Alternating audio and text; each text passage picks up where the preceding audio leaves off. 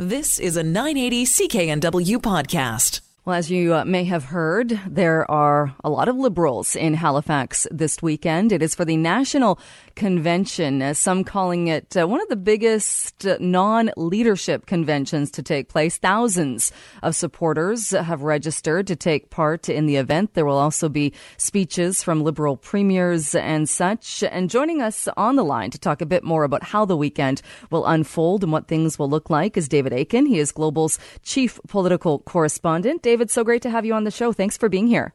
Yeah, great to be here at the other end of the country, Jill. Sure. Yeah, how are things? What's happening there in Halifax? Well, you mentioned premiers. Right now we got the Atlantic premiers are on stage. They're talking about something called the Atlantic Growth Strategy, and that's actually a strategy that the federal government has already sort of adopted to put more economic development resources here. But there's a whole lot of really interesting policy positions that the grassroots will vote on and debate later today. And one of the really interesting things I find about group of policy resolutions, there's 20 of them. They've winnowed down to 20 from literally hundreds of ideas that have been put forward by various levels across the country. So this 20 is got a cast to it. It's like this party, the grassroots, is trying to pull the Liberal Party of Canada much more over towards the NDP. So, for example, they will vote today and probably pass the idea that we should have a national pharmacare program. That is straight out of the federal NDP playbook. They're going to vote, I think, on probably endorse the idea of a guaranteed national annual income. So the idea that this will replace some other kinds of social support, old age benefits or employment insurance with a guaranteed income. Doesn't matter what you do, you're going to get a guaranteed. Interesting. It does sound like it's something right out of the NDP playbook. Oh, we may have... No, David, can you hear? Your phone dropped out there. I don't know, David, can you hear us? All right, we'll try and get David Akin back on the line. He is, well, to be fair, he's in a convention center where there are thousands of people who are taking part in the convention. And as he mentioned, a couple of things, the National Pharmacare Program, the guaranteed annual income. That's something we've actually talked about on this program with Mike Campbell before. Maybe we can ask him about that as well, because if memory serves correctly, that is something that Mike Campbell was not in favor of, saying that it would not be the best way to go. All right, we have reconnected with David Akin. David, sorry about that. Your phone just cut out and you were gone. There I was. Yeah, I'm still here, honest to God. Halifax is still here. Okay. We were just saying how, I think the party here is saying if there's a threat in the 2019 election, or the best way to guarantee the Liberals' re-election in 2019 is to make sure that a lot of progressive voters who clearly came over to them in 2015 stay with the Liberals. We're going to see it, but there are some things I think the party leadership, Justin Trudeau, who's here, he's going to speak later this afternoon, will probably push back against. A couple of ideas: let's legalize prostitution, or decriminalize it at the very least. Legalize prostitution, decriminalize some other drug things, possession of some small amounts of some other hard drugs, decriminalize that. What is missing here is if you're a blue Liberal, the kind of Liberal that says, I like the fiscally responsible issues that maybe the federal Conservatives are into. So what is completely absent here, there is no discussion of reducing the tax for Canadians. There is no discussion of a return to balanced budgets. There is no discussion of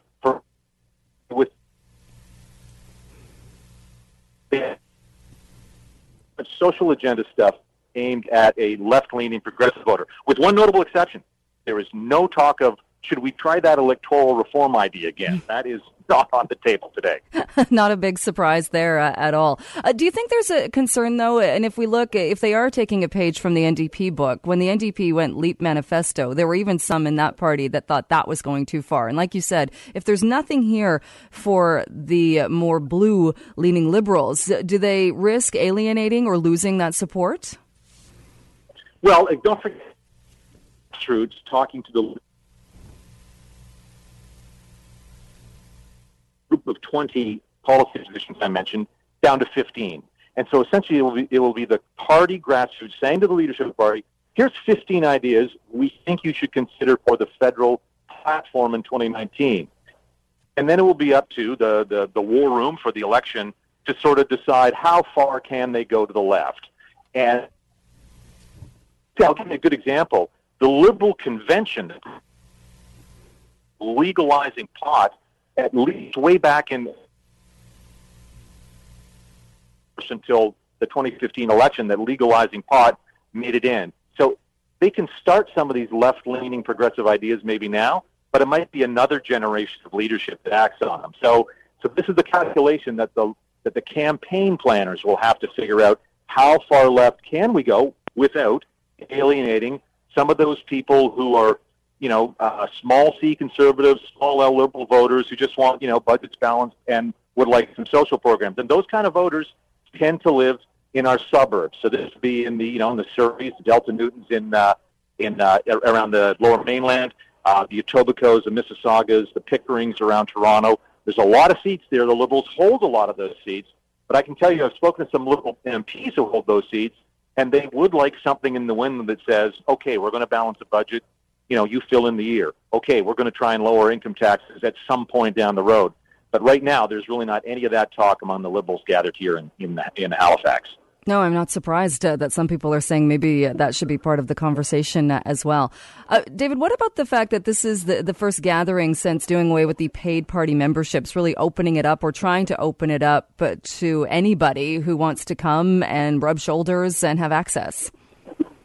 Yeah, and that's one of the sort of interesting things about this. So there's more than 3,000 delegates here. That's huge. That's certainly more than when the Liberals gathered a couple of years ago in Winnipeg. And everybody attributes that to the idea that, first, you don't have to pay any money to join the Liberal Party. You just basically sign up on a website and give them your name, phone number, and email, and boom, you're a Liberal. It used to be that these conventions were delegated, so every riding association would be able to send, 20 people or 30 people or something like that. That's done away with. So long as you've signed up to say, hey, I'm a Liberal, and you can afford the airfare and a hotel room for a couple of nights in Halifax, you can be here. So there's lots of people here.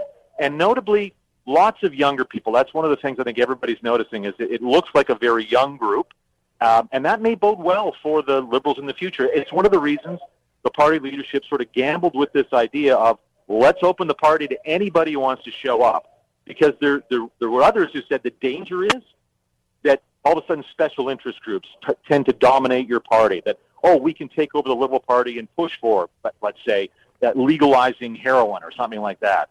Which may be a little outside the mainstream opinion in Canada. But so far, I think, there's still some checks and balances for the party grandees, i.e. the Prime Minister and people like that, to put a little bit of a check on any takeover attempt by special interests. So I think so. As people are pretty happy with this new open membership process. Certainly it's showing up in the number of delegates here, more than 3,000. That's a ton. Yes, indeed. All right, David, I'll look forward to your reports. So we'll see and hear from you throughout the convention. Thanks so much for joining us this morning. I appreciate it. Okay, no problem, Jill. Have a great day. All right, you too.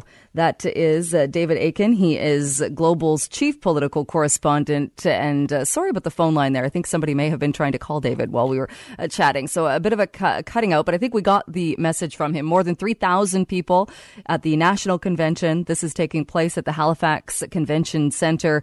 A lot of Liberal premiers there. Anybody that has signed up to the Liberal Party can go, can rub shoulders, can even try and get a chance to speak to the Prime Minister, who will be there as well. So we will find out. We will keep you up to date as to what is happening at that convention. You've been listening to a 980 CKNW podcast. Listen live at cknw.com, the Radio Player Canada app, tune in, Amazon Alexa, HD Radio at 101.1 FM HD2, and on the AM dial, 980 CKNW.